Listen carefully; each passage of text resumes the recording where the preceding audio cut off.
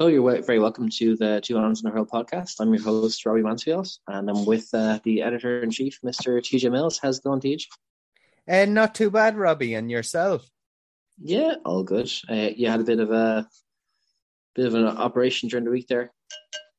Yeah, no, it's I had hernia surgery on Tuesday, so yeah, glad to have it over. I'd be able to get back to I forget her name, Olga, or no, actually no, Olga.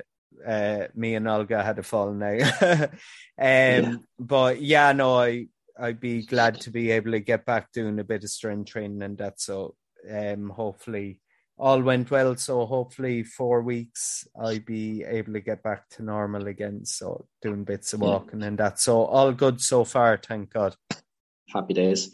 Cool. So we'll crack on. We'll get going with the GA fixtures. So we'll start maybe with the games on Saturday first. So what do you think is the kind of in terms of the hurling games, the best game is Tipperary Dublin. Do you think Dublin could pull off a shock in that one and get the win over Tip? I won't lie, I'd be really disappointed if Dublin didn't. And that's no disrespect to either side. Tipperary seem to be in a bit of a transition at the moment.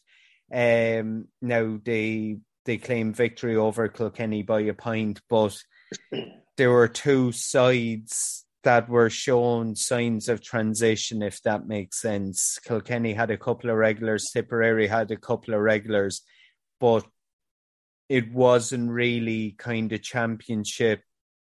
I won't say championship tempo, but it just wasn't championship teams, if that makes sense. Now, that's no disrespect to players on either side, but Brian Cody's kind of trying to rebuild a team. Colin Bonner, after taking over the mantle in Tipperary, trying to come in after Liam Sheedy, after Windall earned in 2019. He wants to put his own stamp on it as well. Dublin, really impressive throughout the Welsh Cup. Matty Kenny's, maybe fifth, sixth season in charge. And well, at least 4 seasons in charge anyway. So I'd be expecting a Dublin victory there. I'd be disappointed if it isn't. The only factor that could slightly play into it is the game is in Semple Stadium in Thurles. Dublin wouldn't always have great memories of Semple Stadium. So that could be a factor, but along the lines of preparation and all of that, Dublin seem to be a bit more down the line. So I'd be expecting a Dublin win, being honest. I wouldn't say there'd be much in it, but if Dublin didn't claim victory, I think they would be really disappointed now. And yeah, I think Dublin don't normally blow out teams anyway. I think one time we blew out Kilkenny to win a Leinster final now, but or a Leinster title, but that was just a one in a million. I'd say that game was. Cool, yeah, and a bit of a derby game for you on Sunday, Kilkenny Laois. Are you leaning towards Laois with your connections? You're always going on about. No, unfortunately not. When you see, I mean, I would have questioning Tipperary's performance against Laois, but then when I saw Laois were down to 14 players for large parts of that game, I thought it was a really impressive performance by Laois. In saying that, Tipperary seemed to be in a bit of transition. This is no disrespect to Laois or what Cheddar Plunkett's trying to do, but Laois found out really where they're kind of at the moment with the result against Watford 2 weeks ago. Watford racked up 720 something, and that was the result. The only other result that I think kind of came close like that for Laois would have been defeats to Limerick and that a few years ago. And then the absolute demolition by Cork, where Cork scored 10-20. It's a real important game for Laois to come back and say here, Watford kind of caught us on the hop. They got the goals at vital time before half time. That could be a factor, you could say, but going down to Nolan Park playing Kilkenny, it's never an easy thing to do, no matter what Kilkenny side it is. They clashed in the Welsh Cup. Laois put in a good performance, and being honest, should have on the passage of possession and that in the first half, from what I heard, Laois should have won that game, but still Kilkenny's never say die winning attitude came through.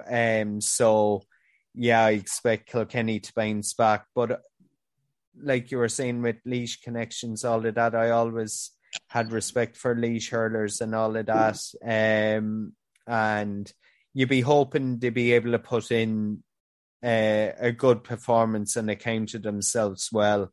But you'd be hoping they maybe could do what they done over the past couple of seasons and run Kilkenny to single or early double-digit figures, and that'd be good at the moment. Now, I know that isn't saying much, but they are missing a few players. Laois, Kilkenny are missing a lot as well. So it's a matter, I think it will be down to Laois and Antrim to see who stays up, being honest. And on the balance of play at the moment, with the performances that Antrim are putting in, had a great performance against Kilkenny in Nolan Park, where Kilkenny were really put to the pin of their collar coming into the end of that game. And then it took a really strong Dublin second half performance up in Antrim the last day as well. So you'd be hoping Laois could maybe do what Antrim done in Nolan Park and come up short, but it is between Laois and Antrim to see who stays up. And on the result of the Watford game, unless Watford do the same, I don't think they played already. They're playing up in Antrim on Sunday, so that should be... sorry. Tougher place to go, I suppose.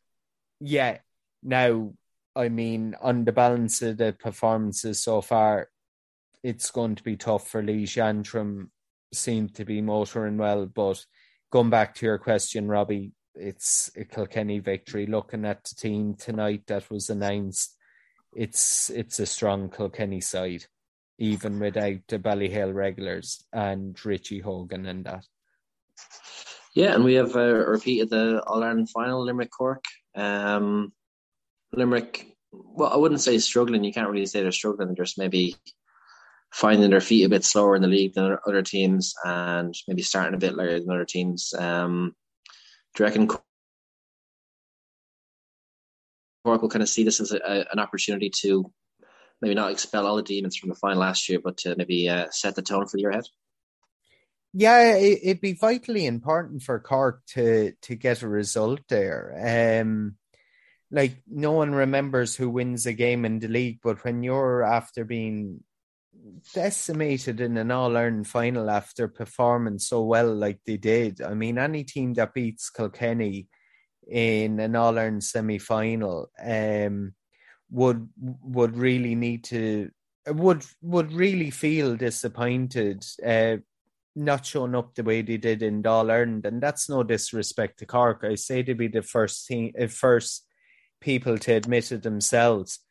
Cork are on a good run in the league. As you say, Limerick are very hot and cold, yet to claim a victory. I was in Egypt last year when Limerick didn't get the results in the early round of the league, when you saw what they done in the championship.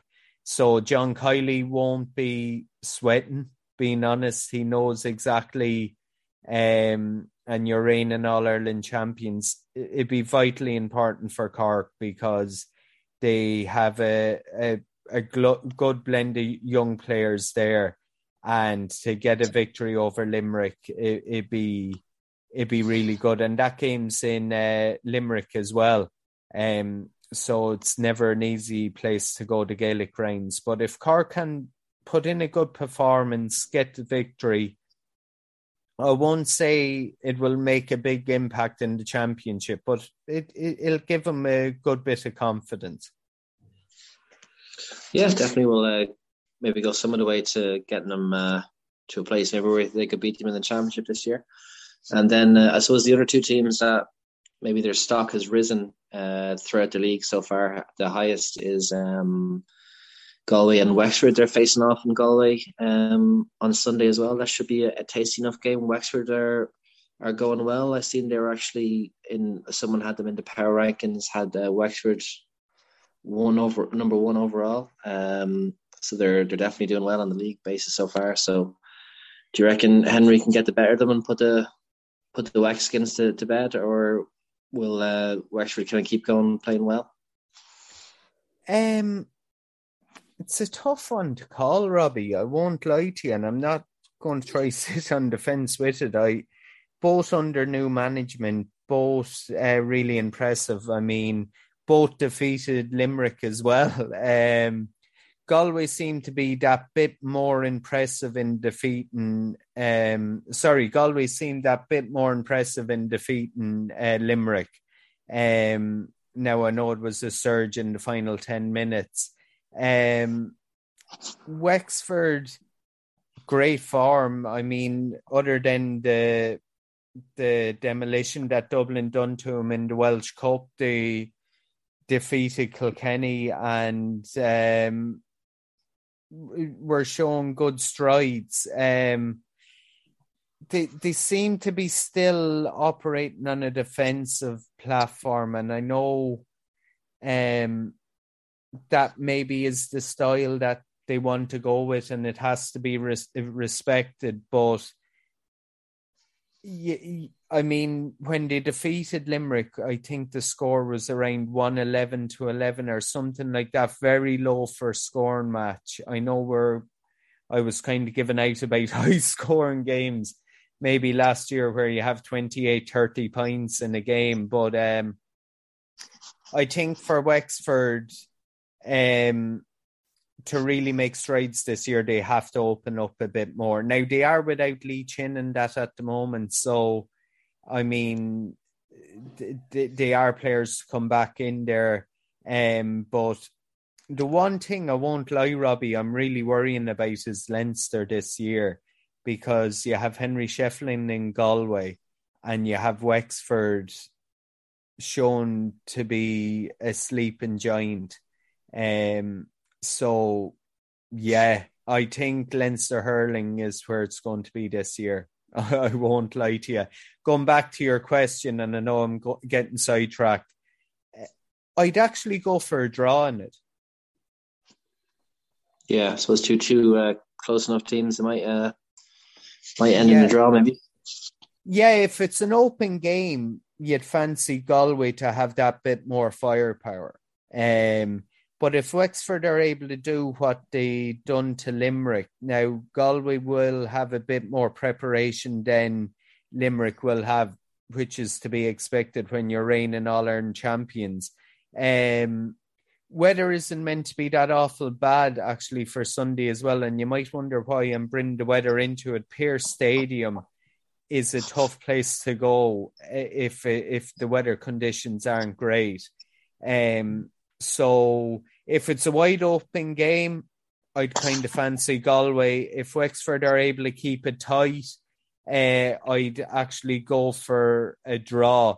But if there's any chance of, say, inclement weather conditions, you could maybe go for a Wexford win. Now, I know I'm after giving three scenarios there, but I'd kind of go for a Galway victory or a draw.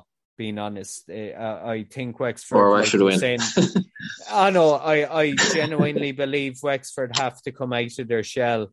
If Galway do, and it's a high-scoring game, I fancy Galway. If Wexford are able to keep it tight and condensed, I'd go for a draw. But I think Galway will claim the points there. I genuinely do. Cool. So that rounds up the hurling. So some tasty football games as always in Division 1. So we'll just go over the Dublin Kildare game. That seems to be a winner take all game in Newbridge. It's a sellout. possibly preview of Leinster showdown as well. And I think Colin O'Rourke said during the week that Leinster final could be, you could have no Leinster team in Division 1, so which would leave Leinster football in a sorry state. You know, you're going on about Leinster hurling being maybe in a decent place, but Leinster football could see no team in Division 1 next year if Dublin and Kildare are relegated. So yeah, it's a bit of a tasty match. I'm sure there'll be no one pulling out challenges, or it'll be definitely championship intensity, I'd say. Do you reckon either Dublin or Kildare? I suppose Kildare have played well so far without getting a win, whereas Dublin maybe have been at their best. So yeah, do you think either Dublin or Kildare will get the win in that one? I think this is a massive game for Dublin, Robbie. I mean, you might be, if you're talking about it, say last year, you'd be called mad to say here, after Dublin doing what they done, to have any question marks over them. But some of the performances this year has been really, really under par. And all the pressure is on Dublin. And I'm not just saying that. Kildare came back to draw against Kerry. And there's a lot of pressure there because Jack O'Connor, former manager, Glenn Ryan coming in, they accounted for themselves good above in Omagh, which isn't an easy place to go, and would be disappointed not to get a result out of that game either. Dublin dismantled by Kerry, and who was the last day? Sorry, beaten by Armagh, and then Mayo the last day.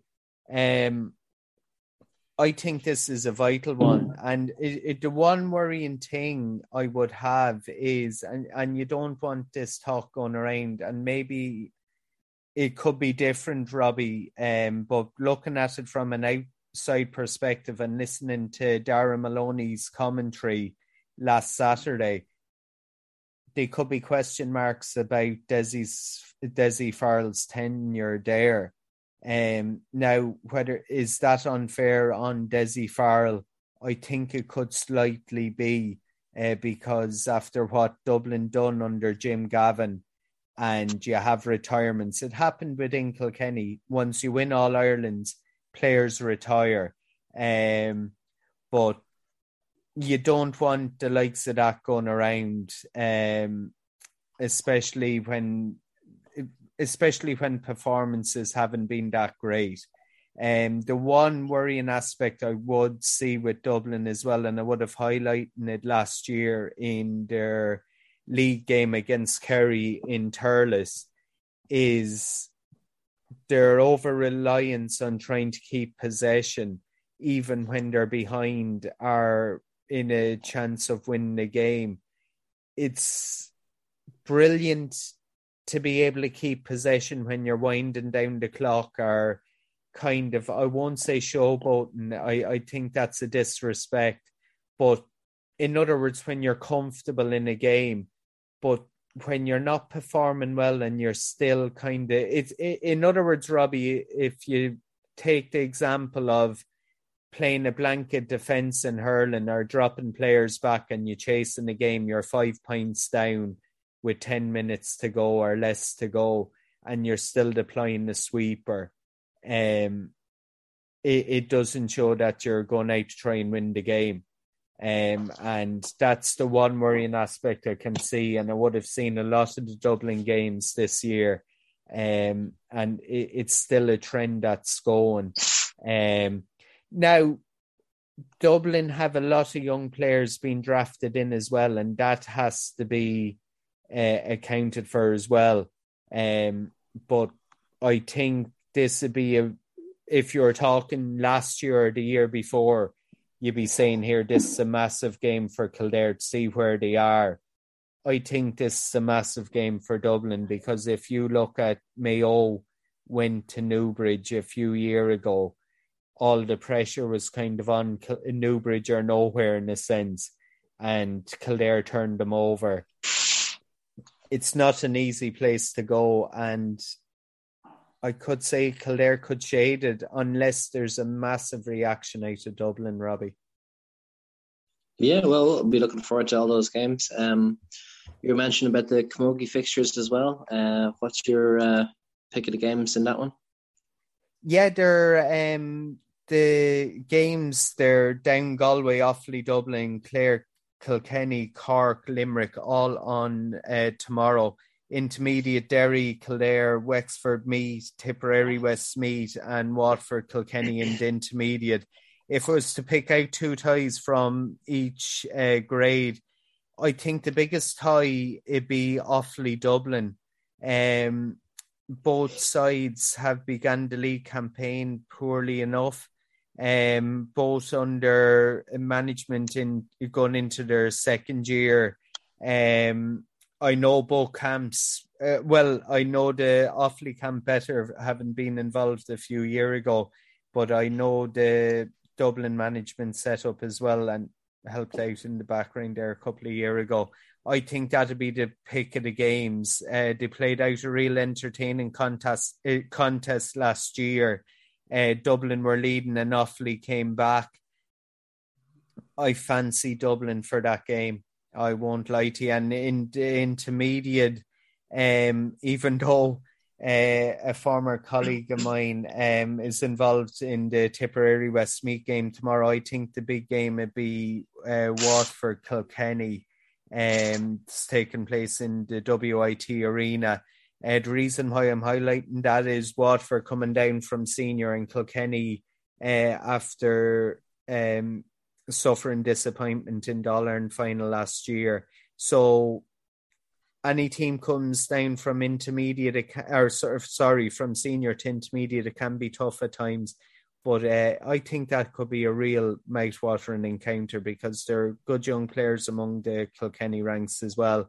And there's some Waterford players involved with Piltown as well. They play their club camogie with Piltown as well. So they know each other well. So that'd be the pick of the games in the intermediate. Yeah, cool. Good stuff. And the GA Congress is on this weekend as well. So that's when all the big wigs make the journey up. Is it in Croke Park this year again, or where is it? Or it's in actually, do you know the Dome in Mayo this year? Good. Yeah, it's very unusual, but I suppose with games on there and kind of coming out of the pandemic as well. But I think it's kind of one of the most important ones since, what was it, Article 16, where Croke Park was open for rugby and soccer. I think this could be the biggest congress. Like last year, we would have been chatting about football proposals, but that seems to be foregone conclusion now.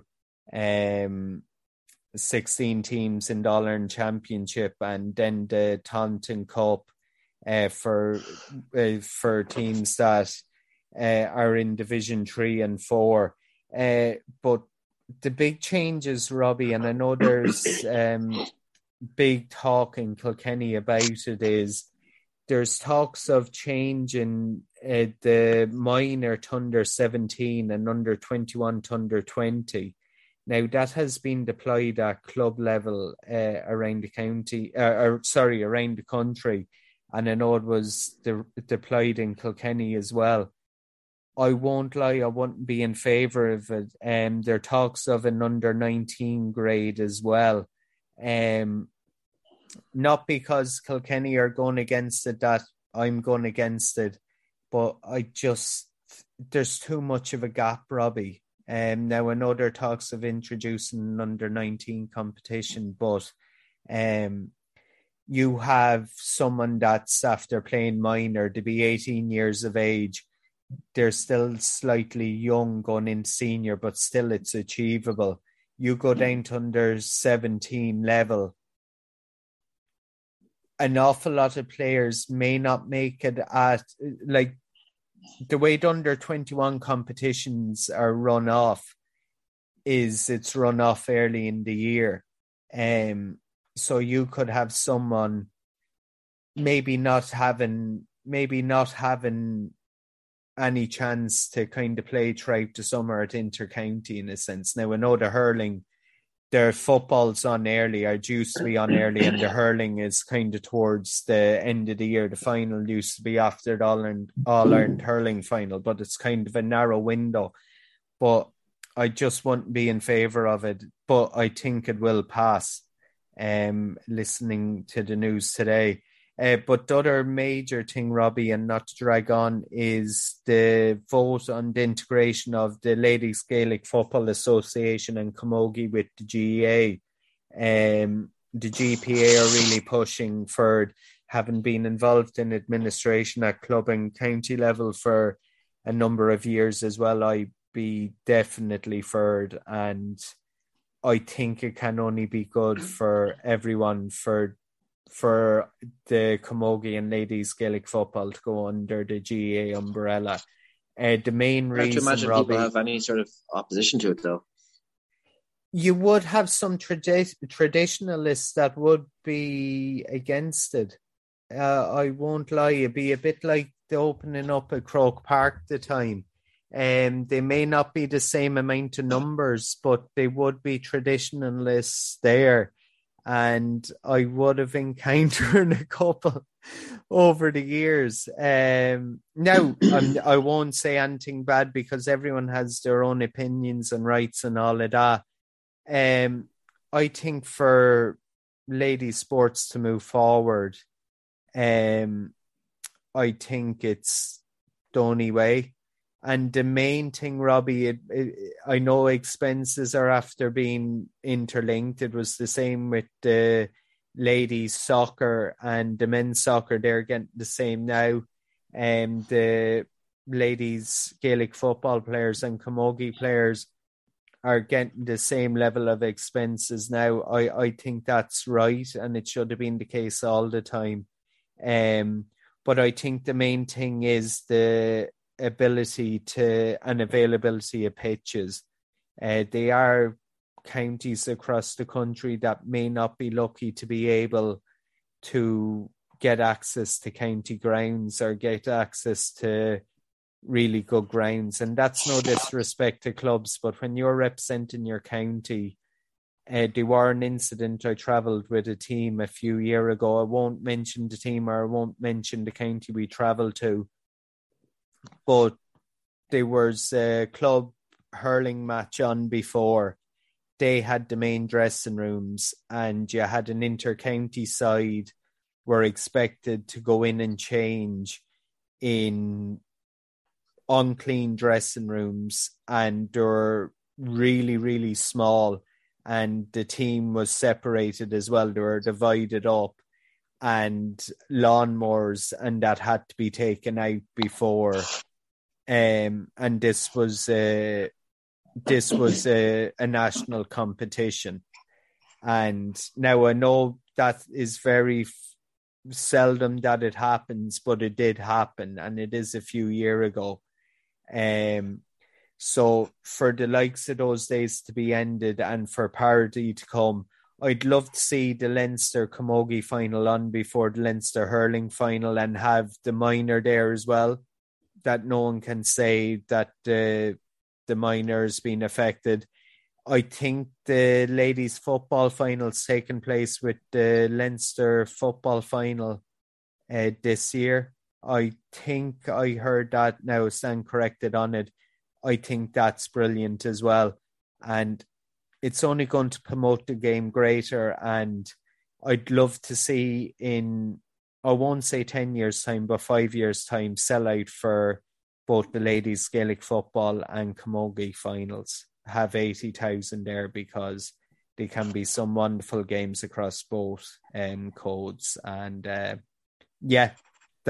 think that'd be the biggest one tomorrow, along with the vote on the change of the minor under 21 and introduction of under 19. Yeah, well, hopefully the integration is just signed off on, and if it doesn't go through, maybe have people having chats with their local GAA representative and putting the pressure on them to make the change, because it's long overdue. Cool, Teach. So we'll wrap up the GA there, and we'll go on to the picks of the week. So what are your picks this week? Yeah, first pick this week is kind of along the lines of one I had a couple of weeks ago, is hardcore porn. And now I spell that, it's I think you might want to say it Pawn. again. Yeah, hardcore porn. A pawn. Pawn. Pawn. Pawn. Pawn. Pawn. Pawn. I make that perfectly clear. It's kind of following on from Pawn Stars, but it's based in Detroit. Now, it is heavily scripted, Robbie. It really is, but it's interesting, and I kind of have an interest in the times I was in college and all of that, or if you're on holidays, or you'd be watching Bargain Hunt on BBC about antiques and all of that. I have an interest in that area, so that'd be one. The second one is going to really make people laugh, maybe because it sums up my music sense. But do you know the film The Greatest Showman? I never saw it, but I was involved with a Muckra drama competition. Drama yoke a couple of weeks ago, Capers, and one of the clubs, Callan, had a song from The Greatest Showman from now on, and I've been listening to that non-stop since I heard it the past couple of weeks. Hugh Jackman, of course, singing it, but yeah, I think it's just a brilliant song, and it's definitely one I say if I was doing karaoke after about 20 pints or 20 gin and tonics, even though the smell of it get me drunk now, I'd be definitely singing along too anyway. Yeah, cool. Yeah, I've seen The Great Showman before. It's pretty good. So cool, good stuff. Yeah, so just going with my picks for this week. So first of all, the new Viking series is out on Netflix today, so I'll be checking it out soon. So hopefully it lives up to expectation there. Another guy I stumbled across during the week was a guy called Philip Bowen Music. Bowen, Bowen, and he does like fiddle. He plays the fiddle, and he might be like a well-known track, and he joins him with the fiddle, or he might like do a mashup with the fiddle. Yeah, so he's really good. So check him out. That's really good. Another one, I actually went to the cinema to see Death on the Nile, which is a nice murder mystery one as well. So that if you're going to the cinema, that'd be worth checking out as well.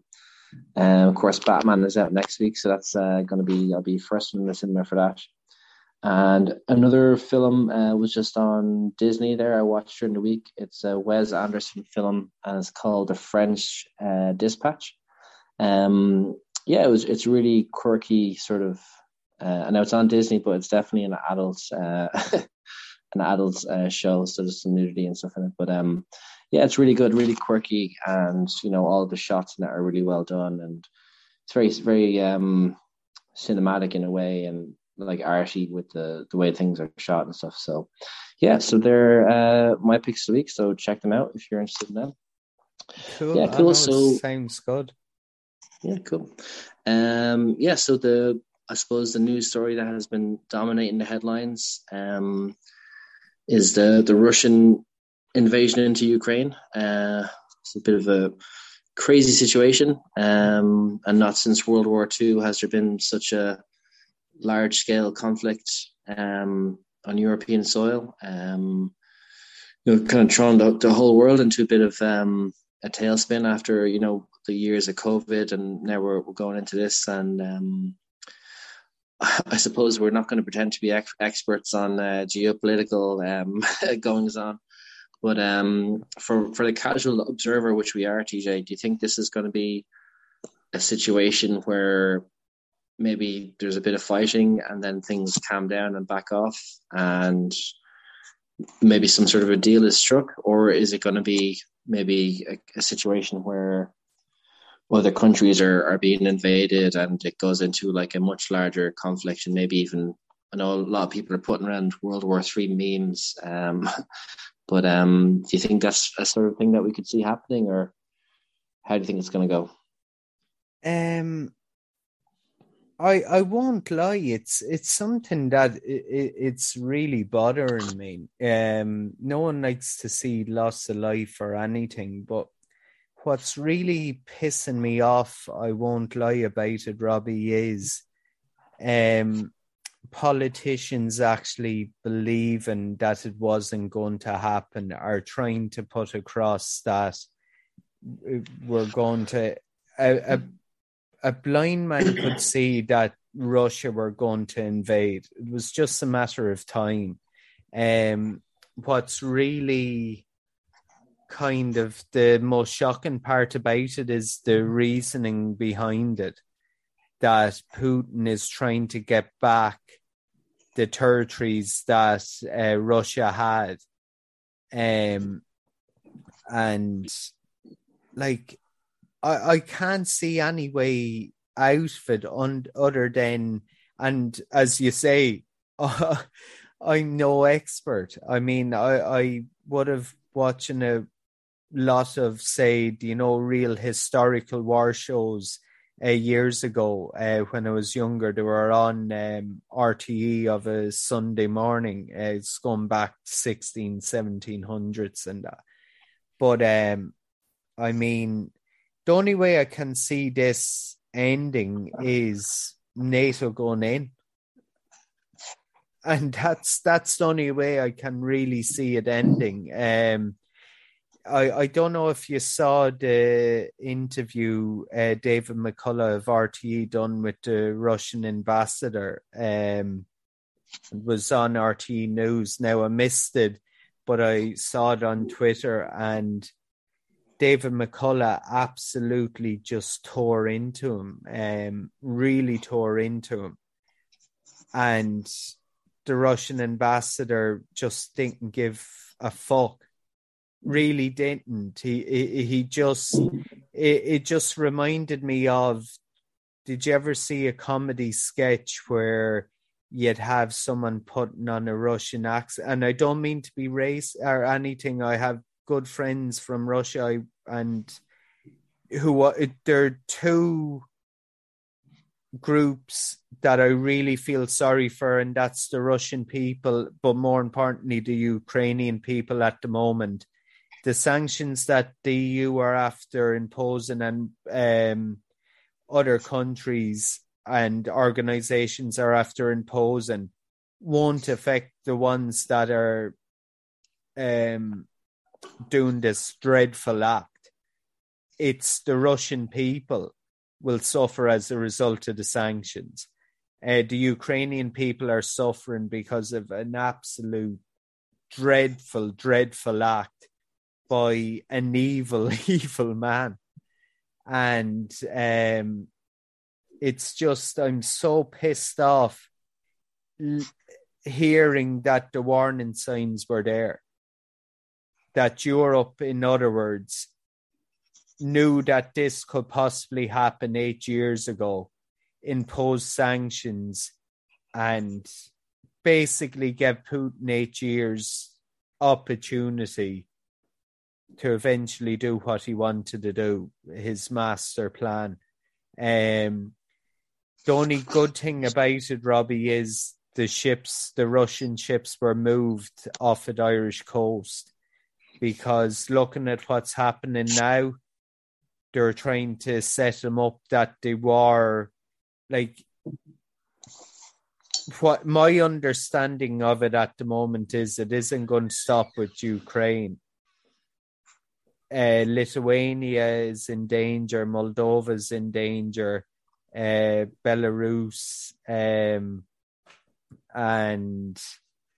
yeah, I just don't know how it's going to end. It's not going to be good anyway. Everyone's going to suffer. The sanctions are not going to affect the person that's committing this dreadful act, like I said, are the ones around him, because he's a billionaire. The Ukrainians will be decimated for decades. And if there's any justice in the world, Robbie, I hope Putin is done for war crimes. Yeah, I suppose like in terms of war crimes, there would have to be maybe a bit of a, like, I'm not saying this isn't bad what's happened, but it would have to be like worse things have happened, if you know what I mean. Like, Oh, definitely. I know. I'd agree. Yeah. Yeah, I know. yeah, so yeah, I'd have to like have come from him as well, rather than being individual soldiers doing horrific things, you know, the way. So yeah, it's obviously it's a terrible thing for Ukrainian people, and hopefully, you know, it like realistically, it does look like the Ukraine will fall relatively quickly. Like if they're already in Kiev today, so yeah, it does seem like it will be a swift war, which, you know, possibly might be a good thing. That you know, that maybe the fighting is over relatively quickly. But obviously the Ukrainian people will probably continue on in some fashion. But yeah, it's you know, it's worrying, I suppose, that we would have maybe thought that these days were behind us, that these things wouldn't happen. But maybe, you know, you're saying NATO going in, like if NATO goes in, is that going to result in possibly a nuclear war? Like, you know, the way. So I think is that maybe why the Western powers are a bit more apprehensive for jumping in? Because I know Putin did say that there would be, like, you know, I think it would be like a terrible stuff happening that the world has never seen before if the West intervened, you know. So the danger is, Robbie, sorry, and I'm really sorry for jumping in. Sorry, no, but the danger is if someone doesn't do something, when will it stop, or where will it stop? If Ukraine fall and Russia take complete control, when you have a megalomaniac like you have, you just, I mean, where will be next? Poland, Lithuania, Moldova, like, I know nuclear. I mean, it's scary. It really is scary. And I'm sorry, I'll let you continue. Sorry for jumping in. Sorry. No, you're grand for jumping in. No, I do take what you're saying, that you know, like a lot of people would look back in history and say that, you know, when Hitler annexed Czechoslovakia, and as it was then, and the Sudetenland and all these sort of places, and they struck a peace deal with him, and he was able to keep these things, and then he kept pushing things as far as he could. A lot of people would look back at that time and say that those were quite gutless leaders. Would that does seem to be what's happening now as well. You know, even though those same people would criticize looking back at what actions were done then. But I suppose the nuclear deterrent is really, you know, the literal nuclear option, that maybe, you know, maybe if people are thinking that maybe if Putin is doing this, that there's no end to how the potential devastation, like, he could wreak, if you know what I mean. You know, like some people are saying that, you know, when Trump was president, that Trump was such a wild card that, I'm not saying he was a good president, but that Trump was such a wild card that Putin wouldn't have done anything, because, you know, possibly Donald Trump would have jumped into like a full scale conflict, if you know what I mean. So yeah, are the Western leaders kind of making things quite easy for Putin, do you think? Or oh, definitely. I mean, what I can't understand is how the Russian ambassador is still in Ireland. I'm sorry. I think what they were saying was that it's better to keep the lines of communication open, rather than, like, if they get rid of him, then they've no one to talk to then. But if they can just keep on, I know what you're saying, and they should. I know there was paint poured on the Russian symbol outside the ambassador's building in Dublin, and there was, I think, the protests and all that sort of stuff. But I'm pretty sure what Simon Coveney was saying was that if they get rid of him, then the lines of communication are completely blocked, if you know what I mean. So, but maybe expelling him from the country would send a stronger message. Like, in all fairness, and I can't disagree with you, Robbie, but in saying that, the Russian ambassador here is just one of Putin's pawns. And I mean, I say the Russian ambassador to Ireland would have as much influence with Putin as a hairbrush would have, or as a hairbrush should have on me, would you say? Like I wouldn't, and reason I stopped is I wouldn't even make a joke. It's just I see absolutely no influence at all.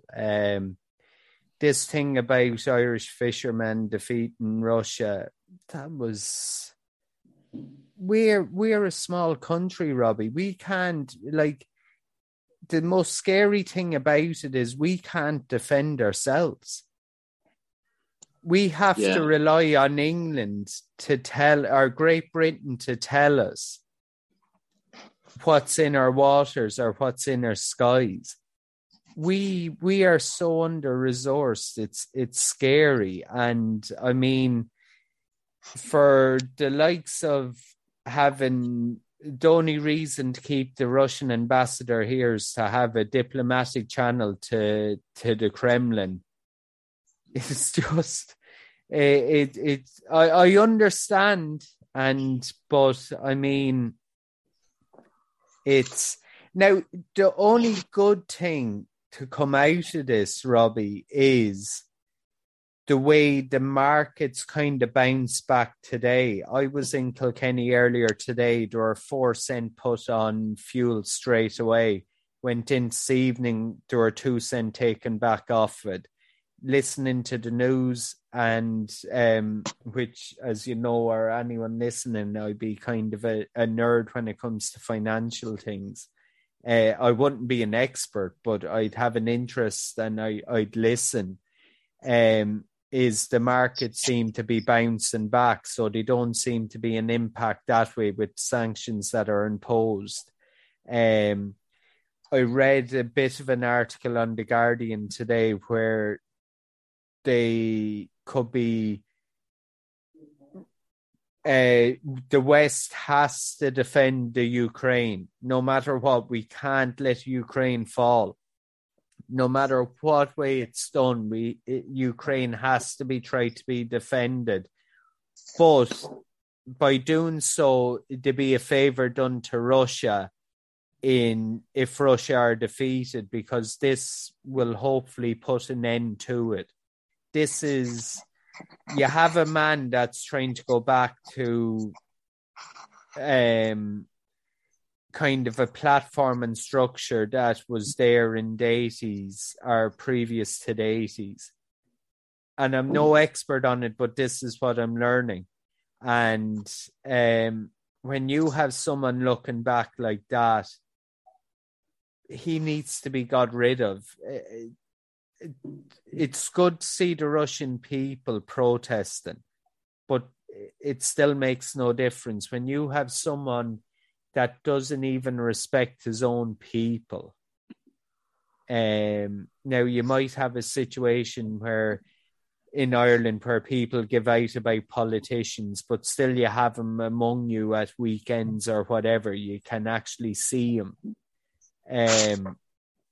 It's not the case there. You have a man, a megalomaniac, that's locked away in a palace that's worth billions and will send police out against his own people. I don't know. It's scary, Robbie, and it's like a bad dream. It's just something I thought last night. The First World War was 1914 to 1918. The Spanish flu was 1918.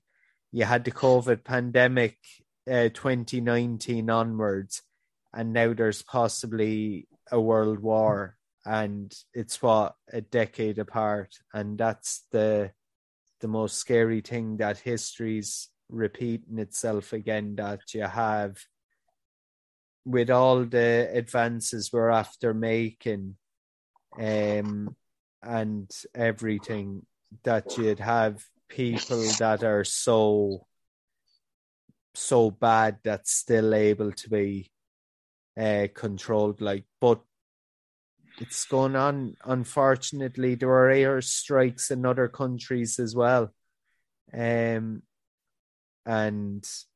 it's terrible that it's still continuing. And I probably didn't make any bit of sense at all, because I don't know how to. It's a lot to unpack, really, I suppose, isn't it?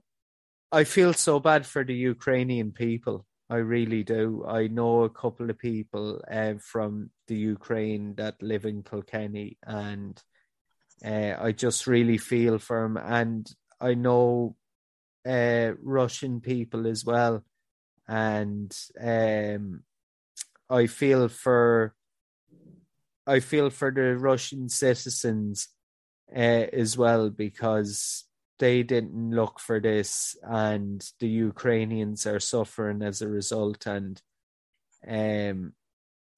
I can't see any way out of it other than conflict being put against Russia. I honestly can't.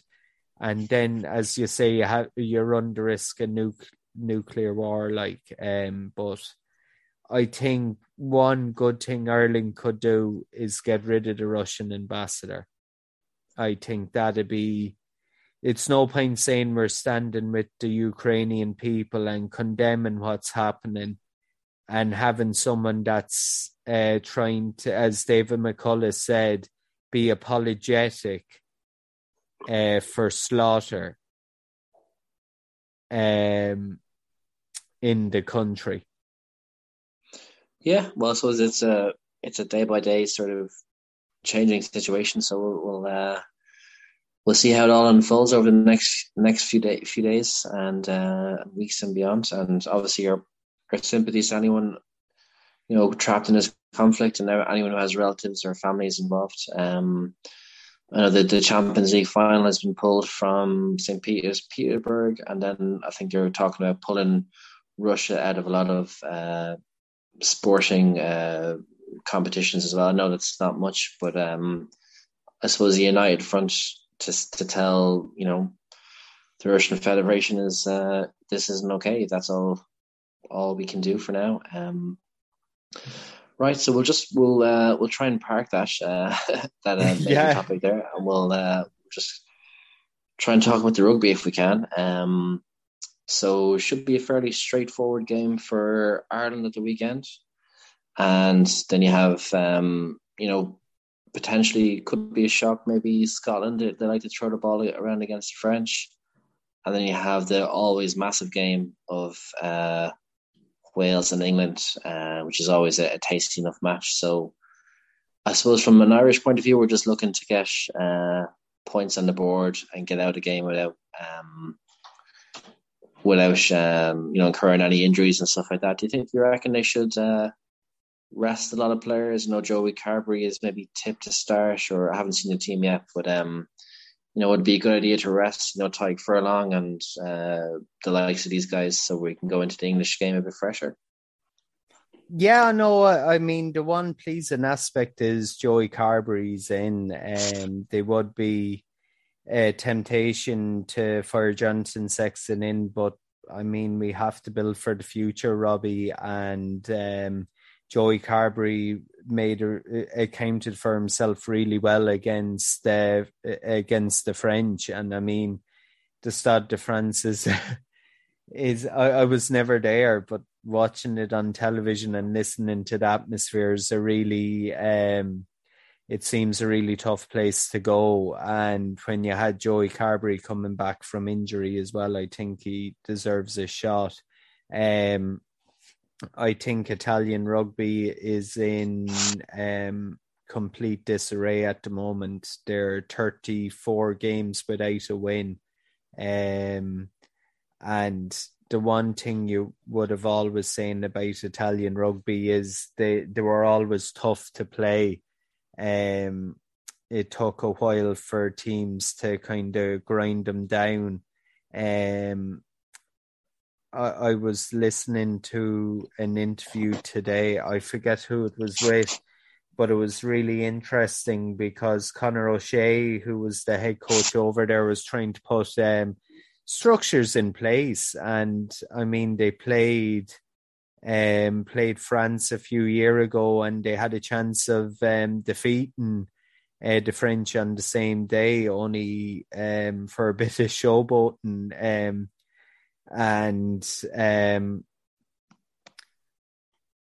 Like it's foregone conclusion, the result, I think. Usually you'd say you have to show the Italians respect, and you always show opposition respect, but anything but a comfortable bonus point win would be really disappointing for Ireland. In regard to what you were saying about resting players, yeah, you have to try out. You have to try out some of the young players, and I think Andy Farrell deserves respect for introducing the number of players he did over the past couple of years. You have to build towards the next World Cup, but they are big games coming up as well, so you don't want to, how would you say, you wouldn't really want to waste the game too much either, if that makes sense, Robbie. It'd be a bit like a challenge game. Yeah, you want to try out players, see what they're able to do, but if you're having a comfortable win, say against the likes of the Italians, will young players really learn that much from it other than getting their first cap or get a bit of experience? I know I'm not making much sense here.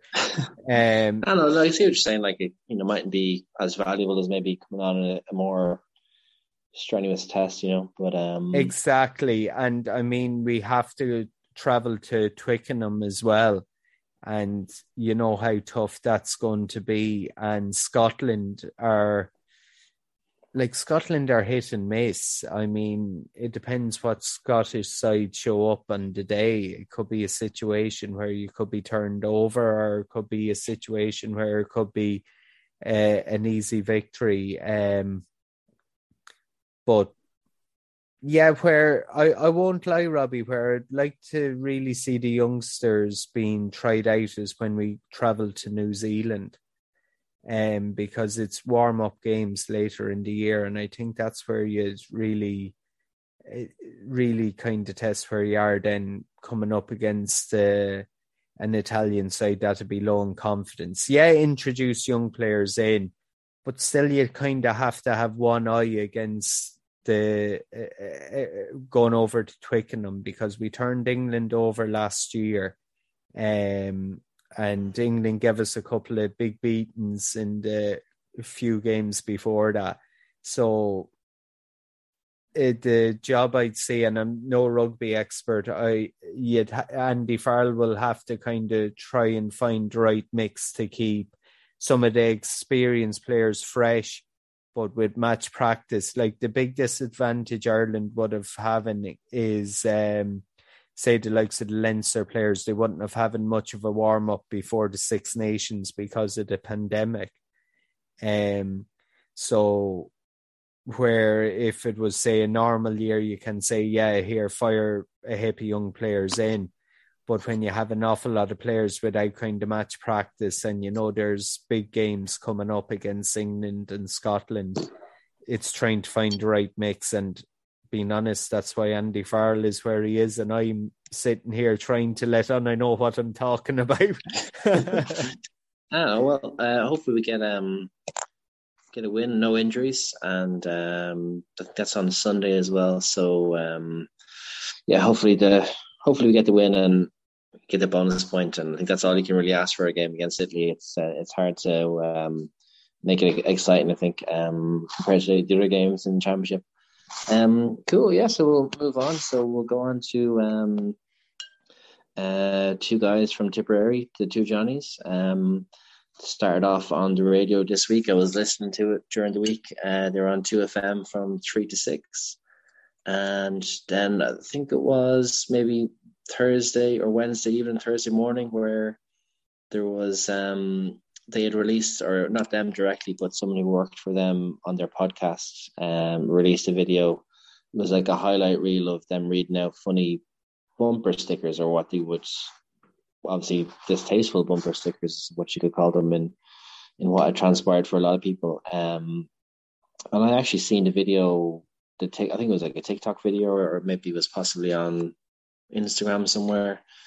And they're reading out bumper stickers, and they were just mad, ridiculous stuff. And some, I suppose, like, where I think maybe the issue is that people were confusing the guys reading these things out as like that they were approving of them, more than they were reading them out and laughing at how ridiculous they were. And I know I actually it was like a Facebook post where they were talking about the release this evening or whatever, where they were saying that there was they did much longer on the podcast, where they were talking, about how ridiculous it was and this sort of stuff. And this video made them look a lot worse than they were, in terms of made them look more misogynistic or whatever. But yeah, when I seen the video, I just thought that they were laughing at the people who had these bumper stickers rather than approving of it. So what do you think of the whole controversy, and do you think we'll hear them back on the radio again? I honestly hope their career isn't ended in radio as a result of this. The two Johnnies are after doing a lot of really good work in promoting the wellness of people, if that makes sense. Their advice for the teenagers they're kind of providing, trying to think of the right way to say it, that anything can be achievable. Like some of the songs that they brought out, they may sound kind of to some as kind of simple and silly or whatever, but if you listen to some of the lines in it, it's, in other words, chase your dream, and the sacrifices that have to be made to achieve your dream, that things don't just land on your lap kind of way. If you see how the two Johnnies started, they started off with just a camera down at a game, and they started commentating on a game, and the video went viral, and they developed one of the most popular podcasts in Ireland and developed a terrific career from it, and they deserve great credit for it. And you listen to where they came from to go to the platform they are now, they deserve complete respect. I won't lie, I didn't hear the full facts about it up until yesterday, and I saw an interview Johnny B gave today, and it just shows the pitfalls that even though you're trying to maybe... Now, I'm not saying it's the case in this, and I caveat it this way. They may have been trying to portray the shallowness and the misogyny and the fucking brutal attitude that some people have out there. Everyone knows someone like that. Everyone knows someone that have a car sticker like that, or will make an inappropriate comment that you're kind of... the person thinks you're laughing with them, but you're actually cringing with a comment that would be made. And if they're trying to portray that, I mean, to highlight some of the shallowness that's out there and the perceptions that are out there that say women are only seen as an object is completely, I mean, it's shocking. It's shocking. They are real dangers when you have a platform that you have to cross your T's and dot your I's. I mean, that's the danger, Robbie. I mean, I know we're making a joke about another podcast that came out a couple of years ago where an interview was aired that, and after an interview was aired that shouldn't have been aired, that it wasn't edited. And I mean, there are implications out of that. Now, I know there were jokes made about it, but people's careers were kind of affected as a result, so it wasn't funny. I mean, and you'd never want to see someone's careers affected, but it just shows the way things are going, that you have to make sure that you vet everything. And if you're the main people that are out front, you have to make sure that the people that are working around you know your values. And that's the responsibility. Now, I'm not saying it's the complete fault to the two Johnnies that this video came out. They may not have known that it came out, but still, someone believed that it was good to be put out and it be portrayed that the way it was picked up, and there are a certain responsibility there. It's a real tough one, because the one thing you never want to do is kick someone when they're down, and I never ever do that.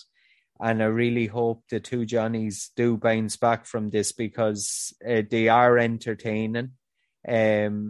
I did listen to their podcasts, and like I was saying, some of the songs and some of the topics they covered, they were given a platform to highlight some major issues that are out there as well, and also promote the mental health and dreams of young people as well, to that if you want to achieve something, you can achieve it, but you can't expect it to fall into your lap. And they done that through songs that were entertaining, and it's a difficult situation for their employers, Robbie, because they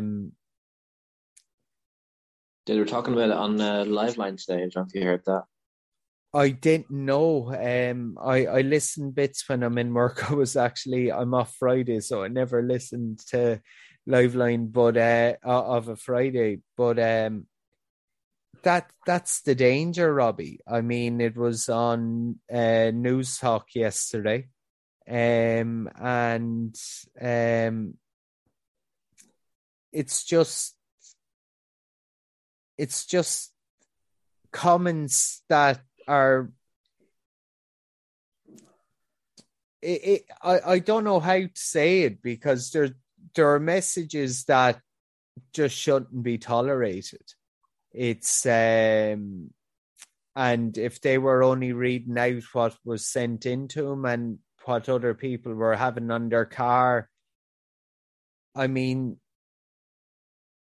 they may not be harming that to some people, but still, after incidents that are happening, it's just maybe the time of that is gone, and maybe we're gone into a culture that I don't know how to say it without getting into maybe slight trouble, because I'd have me personal views on it, but I just, if it was completely innocent, that they really didn't believe what they were doing was wrong, that they were trying to highlight the shallowness were out there, I wouldn't like to see their career being suffered as a result. If the video was put out by a person that actually believed that that may have been entertaining or whatever, if they're in your employment or they're involved with you, unfortunately, you are responsible for what's put out. And it's a difficult decision for their employers, because you're going to have some people saying that they shouldn't lose their show. You have other people saying they should lose their show. And it's just the way the world's gone, Robbie. And to some people you're right, some people you're wrong. And but the messages that were on some of the content I saw, I wouldn't agree with personally. And it was in bad taste, and with incidents that are after happening, it's definitely not the right time for it. But if they're trying to highlight a message that this can't be tolerated anymore, and the video that was put out was edited wrongly, I would have sympathy. I would. But the messages that were contained in the video, I'd have great difficulty with. And I just, it's just, yeah, I leave it at that. Maybe I made no sense at all, but yeah, I think I don't know. I just really hope the two boys are able to bounce back from it no matter what, because I don't think an incident should determine someone's career. Yeah, I think you should be looking at more their whole career and what they've done, and they have done a lot around, as I said themselves, around consent and all that sort of stuff. And exactly, I think if you were to, to like watch or listen to a lot of their content, they're really good guys, and yeah, I think from the messages I see in a lot of the posts were a lot of people supporting them and stuff like that. So yeah, so maybe possibly they might be done on the radio, but I think their podcast will keep going. Yeah, cool. So wish him the very best. Like I was saying, I was a fan of the podcast, and I'd agree with your sentiments there completely, Robbie, because they were great messages that they did put across, and they did hit on topics that were really important as well. And I hope this incident isn't just what they're remembered for, that they live long and prosper. Yeah. Cool. So we'll just go on to our last topic. So this is sporting apologies. Now, I just kind of seen this as a bit of a trend that was developing recently. Like, speaking of social media with the two lads or whatever, like say football players, or like say they make a mistake in the game or they make a wrong decision, and then they come out on social media maybe a few hours after the game, and they're apologizing for the mistake they made. And obviously there must be getting lots of online sort of flack, and maybe even their family, or like say like player could score an own goal, and then maybe the family of this person are getting lots of abuse and stuff like that, and then that forces the athlete to come out and apologize. I don't know, a lot of people might have a lot of sympathy for these athletes, they're especially the well-paid ones and stuff. But I just wanted to pick your brains on, TJ. Do you think it's a situation where the guys shouldn't have to apologize because everyone's going out to do their best? We're back. We had technical difficulties there. Yeah, so I was just talking about players that have to make apologies on social media after they make mistakes during the game. And I was just wondering, do you think it's the world gone a bit mad where these guys can't even go out and play a game and be free to make mistakes? Because obviously they don't want to do it. It's just something that happens. It's all part of sport, and all the camera angles and stuff like that. You have a lot of keyboard warriors who couldn't even do half as well anyway, kind of given out to people. So what do you think about that, Teach? Yeah, I just think I think I said on a previous podcast about the way things are going, and I'd love to go back to a stage where we didn't have the most advanced mobile phones and social media, because it gives people an opportunity to slate other people and think they can get away with it. Sports stars, celebrities are all human beings at the end of the day, whether you're paid really well or not. They all have families, and they all have personal lives, and they all have emotions. For a sports star to make a mistake sums up their human. Like, should I go on social media now because the blooper there on the recording? I mean, if you put that in the perspective of something that happened that they had no control over, there's no, I mean, there's no need for it, because name one human doesn't make a mistake. Ye without sin cast the first stone, as the proverb says. Now, if someone does something really, really wrong, gets sent off or whatever, maybe social media isn't the place to go.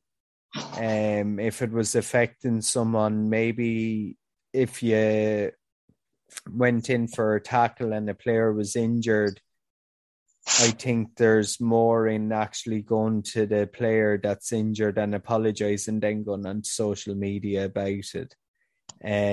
Now, I know it's a way it can be said that you're doing it to apologize to the fans and all of that. But unfortunately, like I was saying, with I'm trying to think of the term. I can't think of it. Social media where people, they're able to get away with. Sorry, trolling, is it? Trolling. Sorry, I couldn't think of it. Where you're going on social media and you're given an opportunity for trolls to have a go at you, may not be the best thing. They are an awful lot of players do it, or an awful lot of people do it just for the sake of doing it. I know I'm conscious of it myself. I really am. Now, I'm far from ever being or ever will be ever close to polishing the shoes of the person that polishes the shoes of a celebrity. But like, there are some things that you put up on social media at times that you kind of regret 2 minutes after, and then you're saying, here, I can't delete it because someone's after seeing it or whatever. And sometimes you put things up that you try to be funny, and everyone has to admit sometimes it's for attention as well, and that's the most embarrassing thing I find. Like, everything is done through social media now, and like, if it's a major incident, I think there are better ways of doing it than through social media, being honest. If a player has a bad performance, I don't think they should have to go on and apologize. Everyone has a bad day. But yet there are some sports stars went social media and apologized to fans, and there were stories that were coming out that the apologies weren't really meant in a sense, because their actions actually didn't show that they really were sorry in it, if that makes sense, Robbie. Yeah, I suppose you might have people coming out and apologizing just to stop maybe the social media tirade, but like you couldn't hardly blame them for not really being too enthusiastic, because they're just going out and playing, and then they have to go out on social media and apologize for something when they were just trying to do their best for the team, if you know what I mean. So exactly, maybe if they're not doing a genuine apology, maybe there's a reason for that. Yeah, I know, and that's a very valid point as well. But I mean, the one thing that everyone says they're sorry at times and they're not sincere about it. And if you're doing it too often, it can kind of become a trend where question marks will come about how sincere you actually are about it. Like some superstar that's after achieving everything in their career, and they have one bad game or one bad defeat, they have absolutely no need to ever apologize to anyone. But it's like I was saying, it's the world we're living in that it's a bit like what you hear at times. You have friends on social media that won't say hello to you on the street. I mean, you'd be wondering, well, how sincere it actually is, or what meaning or whatever's behind it. Like, so, yeah, no, it's a brilliant topic, but sometimes there's a better way of going about it than just going on social media, being honest. Maybe let your performances on the pitch do the talking.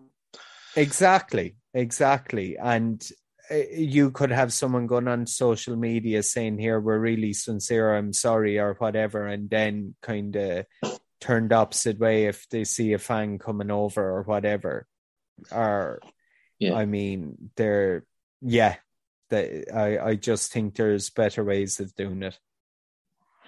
Cool, good stuff, Tej. So we'll leave it there. So thanks everyone for listening, and you can follow us, Two Hands on a Hurl podcast, on Instagram, Facebook, and obviously listen to us wherever you're listening to us now, and Spotify, Acast, and Apple Music. So great chatting as always, Tej. Yeah, a pleasure, Robbie, and really enjoyed it. And chat to everyone next week. Thanks a million for tuning in. Cool, good stuff. Good luck. Good luck. Bye. Good luck. Bye.